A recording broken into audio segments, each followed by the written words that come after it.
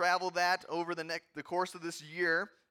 And this morning we're going to be looking at Mark chapter 1, verses 21 all the way down through verse 34. And the title of the message this morning is that ministry is for everyone, everywhere. Ministry is for everyone, everywhere. And so as we walk through Jesus' life and see the kind of ministry that he was a part of, we're going to find that that ministry is something that we all need to be a part of. And it's not confined to a specific place or a specific time or a specific type of circumstance. But ministry, it doesn't happen just in this church building. And I say building because, of course, we all know that the church is the body of believers that make up this church. Okay? And so this is just a building. And in fact, in just a little while, the church is going to be dismissed out into the city of Casper to make a difference. And ministry doesn't just stop here. We should never have the mindset that this is the only place that we're at, okay? That the only place that we can do ministry is here at this church building. In fact, when we close and we say amen and we go out, it should continue on. It shouldn't just end with our closing song. And as Christians, we're called to go and be the light into the darkness. And if the Holy Spirit lives within you, then everywhere you go, Christ is on the move. And so as we look at this topic that ministry can happen anywhere, we have to really grab hold of this perspective that because it can happen anywhere, all of us need to be a part of that. We are responsible as ministers of the gospel on behalf of our Lord and Savior. Wherever we go, whenever the Holy Spirit leads us, we're to share and minister. And I heard a story of a camp that was having this competition. It was based off of James chapter 2.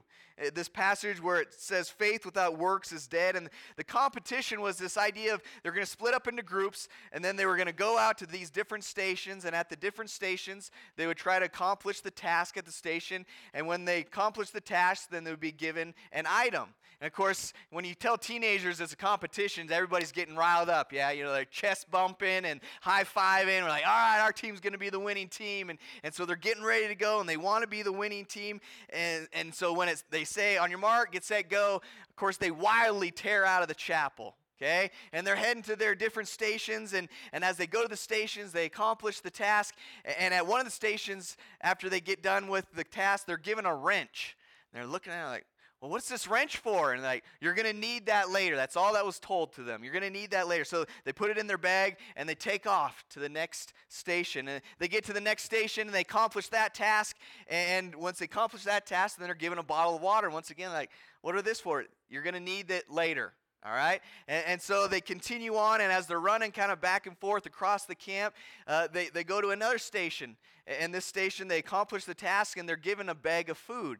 And all the while, as they're going back and forth across the camp, they have staged these different camp counselors that are kind of dressed up.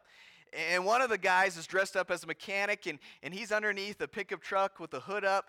And he, as kids are running past in this whole competition, he's upset. He's like, oh man, he's yelling out, man, I forgot the wrench that I need to crank this bolt open. You know, to loosen this bolt up. And every time kids are passing by, he's saying this kind of same line over, man, I sure wish I had a wrench that I could get this bolt off with. He's under the truck. And as kids are running by, the story goes that some of the kids, they're just so excited to win this competition that as they're running by, they're kind of thinking, well, that's weird. It sounds like he needs the tool that we have. Huh. Oh, well. And they take off running, right? Because they want to win the competition. And as the story continues on, there's other counselors that are dressed up as just kind of a couple that was passing through, and they're kind of holding the sign down as they're talking with another stage counselor. And as they're talking, their sign it reads, "Hungry, anything will help." And as they continue to run back and forth, station to station, they pass by another counselor that's doing a workout kind of away from a water source. And man, he's like, oh man, I sure am thirsty. I wish I had some water. And all the while, the kids are just running back and forth. And finally, the competition comes to the end, and they're all supposed to gather back in the chapel. They come back into the chapel, and they're high-fiving. They're excited that they beat another team. They were the winning team, the back first, or that they had finished before another team. And all the while, the leader brings in and says, everybody calm down, sit down. And then the homeless couple came in and said, we were hungry, and you gave us nothing to eat. And the workout guy came in and said, I was thirsty, and you gave me nothing to drink. And the guy who was under the truck came in and said, I was in need, and you did not help me. And what I want us to see from this story this morning is sometimes we need to open our eyes, because there are needs and ministry opportunities all around us that sometimes we're overlooking. And sure, there's going to be ministry that takes place here in this building, ministry needs that need to be addressed for sure. But Jesus cannot be confined to an hour on Sunday morning, amen? That's not the only place that Jesus is going to work in our lives. The work of the kingdom cannot be confined to 188 Valley Drive. God is on the move, and if Christ is in you, the hope of glory, then wherever you go, God goes with you. Ministry is for everyone, and it can happen anywhere. So when we look at this passage of Scripture today, we're going to see two things. Jesus comes up, and he's going to do kingdom work, ministry work in the middle of a religious gathering. And then he's going to leave, and he's going to go into a home and do ministry in a relational gathering. And so let's read this passage again, or for the first time this morning. Will you stand with me as we go to Mark chapter 1, verse 21, all the way down through 34. And if you're able to stand, will you stand with us as we read? They went to Capernaum, and when the Sabbath came, Jesus went into the synagogue and began to teach. The people were amazed at his teaching, because he taught them as one who had authority, not as the teachers of the law. Just then a man in their synagogue who was possessed by an evil spirit cried out, "What do you want with us, Jesus of Nazareth? Have you come to destroy us? I know who you are, the Holy One of God." "Be quiet," said Jesus sternly. "Come out of him." The evil spirit shook the man violently and came out of him with a shriek. The people were all so amazed that they asked each other, "What is this? A new teaching? And with authority. He even gives orders to evil spirits, and they obey him." News about him spread quickly over the whole region of Galilee. As soon as they left the synagogue, they went with James and John to the home of Simon and Andrew. Simon's mother-in-law was in bed with a fever, and they told Jesus about her. So he went to her, took her hand, and helped her up. The fever left her, and she began to wait on them. That evening after sunset, the people brought to Jesus all the sick and demon-possessed. The whole town gathered at the door, and Jesus healed many who had various diseases. He also drove out many demons, but he would not let the demons speak because they knew who he was. Will you pray with me? Father, this morning, again, our desire as we come together is not to just check off a spiritual ritual or a requirement, God, to be together, but it's so much more to hear from your word as a family, as we read together as your children, your words to us. Father, may you speak boldly into our hearts and our minds, that we would hear exactly what you want us to hear this morning, and then that we'd live that out as we leave this place. In the name of Jesus I pray, amen. You may be seated. Now, as you read these verses, did you catch what was taking place here?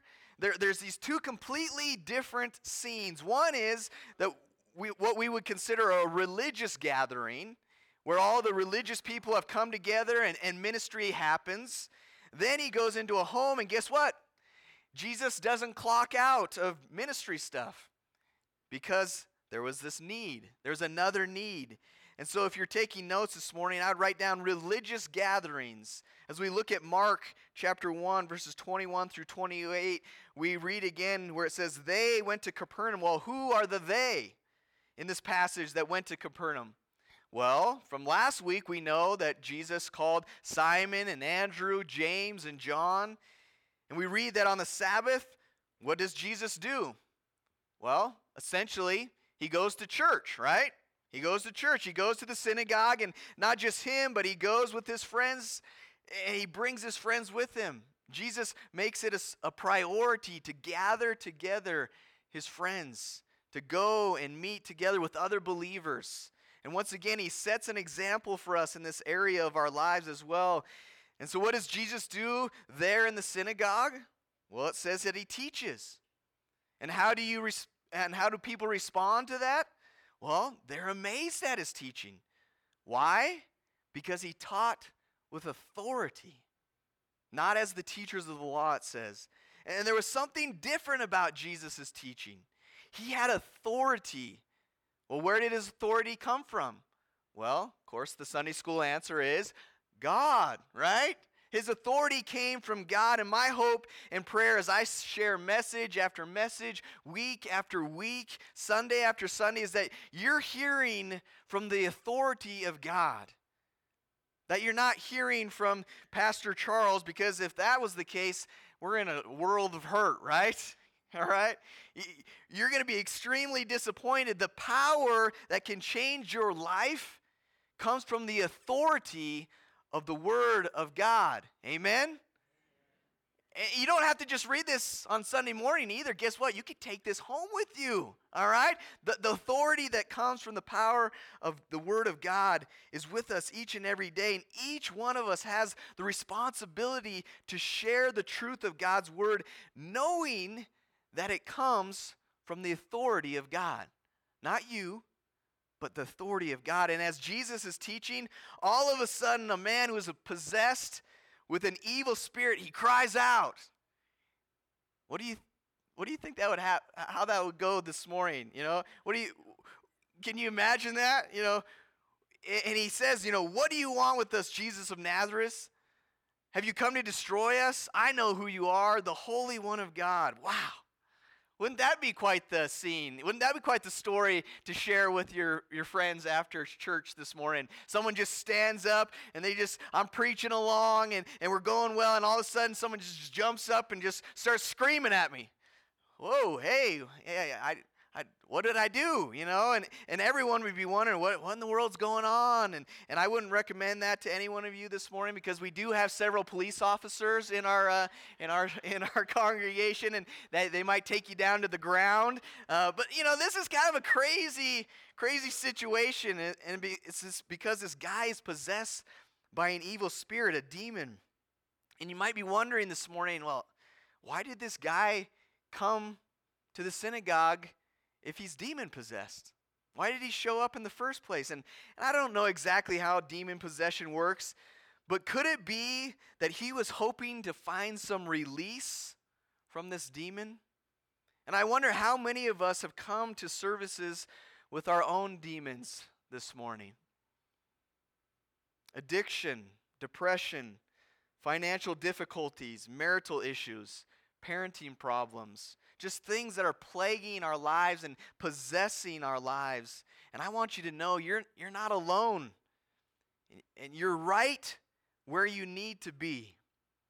We all have our struggles, and coming to Jesus with them is exactly what you need to do.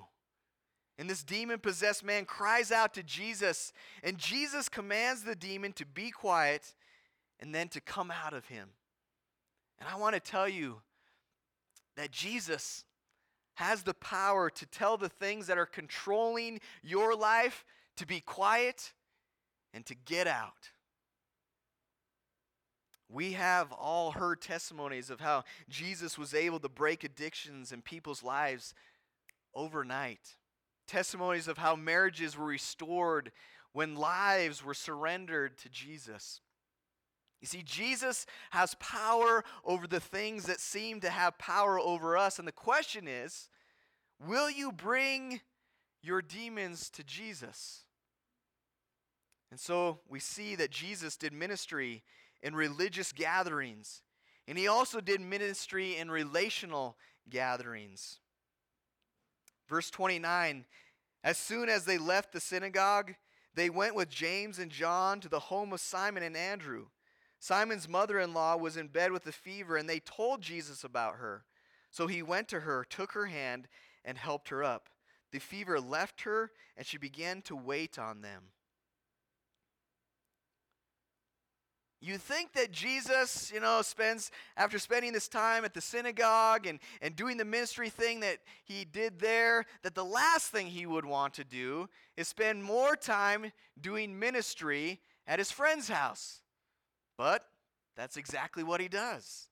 And our human nature might look at this situation and think, hey, Jesus already did his ministerial responsibilities at the religious gathering. He checked that box, right? And now he's at his friend's house and they're just kind of hanging out. He should be able to relax, and yet here this need arises. Does Jesus respond by saying, no, this isn't my ministry time or location, all right? So you're going to have to come back later on next week and come to me at the synagogue, and I'm going to help you out maybe there in that situation. No, of course not. When Jesus finds out that Simon's mother-in-law was in bed with a fever, he ministers to her by meeting her needs. Why? Because ministry doesn't only happen at religious gatherings. Ministry takes place in lots of locations, at lots of different times, in lots of different ways. And some of the most effective ministry happens in relational gatherings. And that's why it's so important for each of you to realize that ministry is for everyone, everywhere. Because I guarantee you this week, you will be in relational gatherings that I will not be a part of. You will have opportunity to minister to people, to show people the love of Jesus that I won't have opportunity to be a part of. And in these verses, we see that the ministry happens in the life of a relative of Simon. And this kind of opens my eyes to the fact that, number one, Simon Peter is married. Okay, he's married because he has a mother-in-law, because why would you ever have a mother-in-law if you're not married, right? Okay, all right. So he's married. And number two, the following, that following Jesus doesn't mean that we completely leave our family out. As we remember from last week, following Jesus means that there are going to be times when we have to prioritize our relationship with Jesus over our relationships with our family members. But that doesn't mean that we forget all about our family altogether. And so Jesus shows that it's okay to minister to people, even family members, outside of those religious gatherings. Jesus was willing to serve during a time when most aren't willing to serve. But do you see how it affected Peter's mother-in-law when Jesus was willing to meet her needs? Verse 31 again, so he went to her, took her hand, and helped her up. The fever left her, and she began to wait on them. She was willing to meet the needs of others when her needs were met. You see, when people are truly changed by Jesus, they can't help but want to serve him and others. And if you are here this morning and someone has to twist your arm to get you to serve Jesus or his people, then I think you're missing the point of what it means to be a Christian.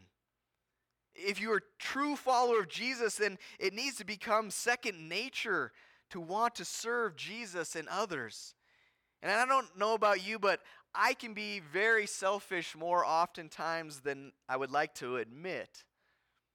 But one thing that helps me be willing to serve others is when I think about all that Jesus has done for me. If Jesus was willing to do and go through all that he did to give me a chance to have a new life, then why am I not willing to get out of my comfort zone and help someone else out that might need my help? And for most of us, it's easier to minister to people that we know, right? People that we're familiar with, a good friend, a relative, even a close relative of a close friend. But we don't have to meet the needs of a perfect stranger, do we? I mean, that's not really what Jesus calls us to, right? Well, let's continue to read. Verse 32 of chapter 1 of Mark.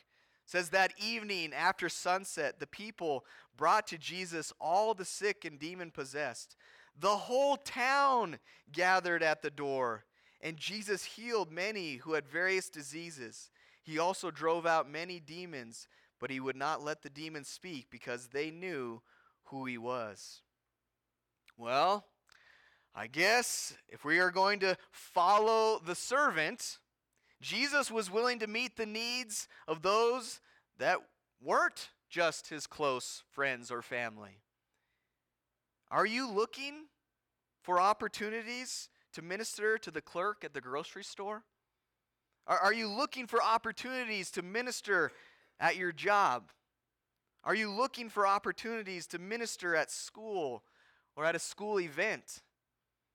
See, this whole town had come to have their needs met. Can you imagine that? The whole town. And as we read verse 34, you might be wondering, well, why did Jesus not want the demons to speak? Well, I think it had a lot to do with the fact that people were coming for what Jesus could give them instead of for who Jesus was. Do you catch that in here? They're coming because of what Jesus can give them instead of for who Jesus was. And so Jesus, at this point in his ministry, he doesn't want everything about who he is to be broadcasted. He knew that if the word got out about who he was and what he could do, then he wouldn't be able to meet the spiritual needs of the people as effectively, because the people would only want their physical needs met.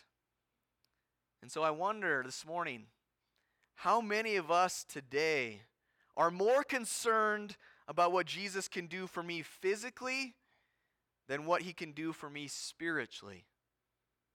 Jesus knew that ministering to people's physical needs was necessary, but ministering to people's spiritual needs was more important. When was the last time you tried to minister to the spiritual needs of those in a relational gathering? When was the last time you thought of your neighborhood as a ministry outpost? Do you know your neighbors around you? 8 houses closest to you on both sides and across the street?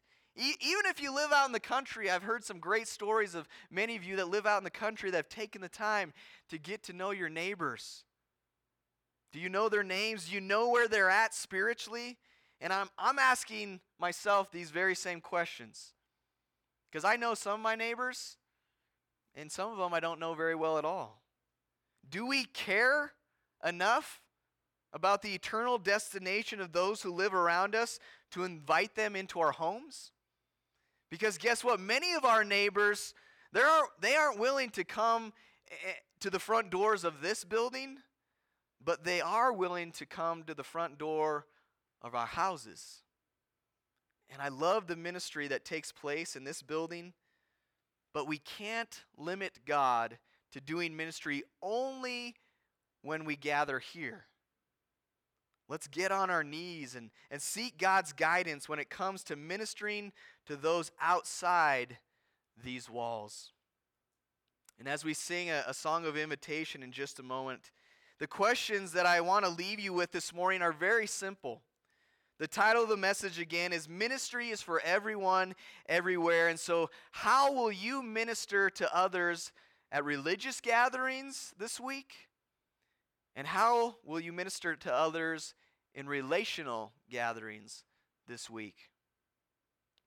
And if you know that you need to, for the very first time, make PV your church home so that you can better serve alongside this body of believers, I would ask that you would come in just a moment as we sing our song of invitation. If you've never made Jesus the Lord of your life, and you need to do that today so that you can begin to minister to others with the power and love of Jesus in your life, then I would ask you to come as we stand, as we sing our song of invitation.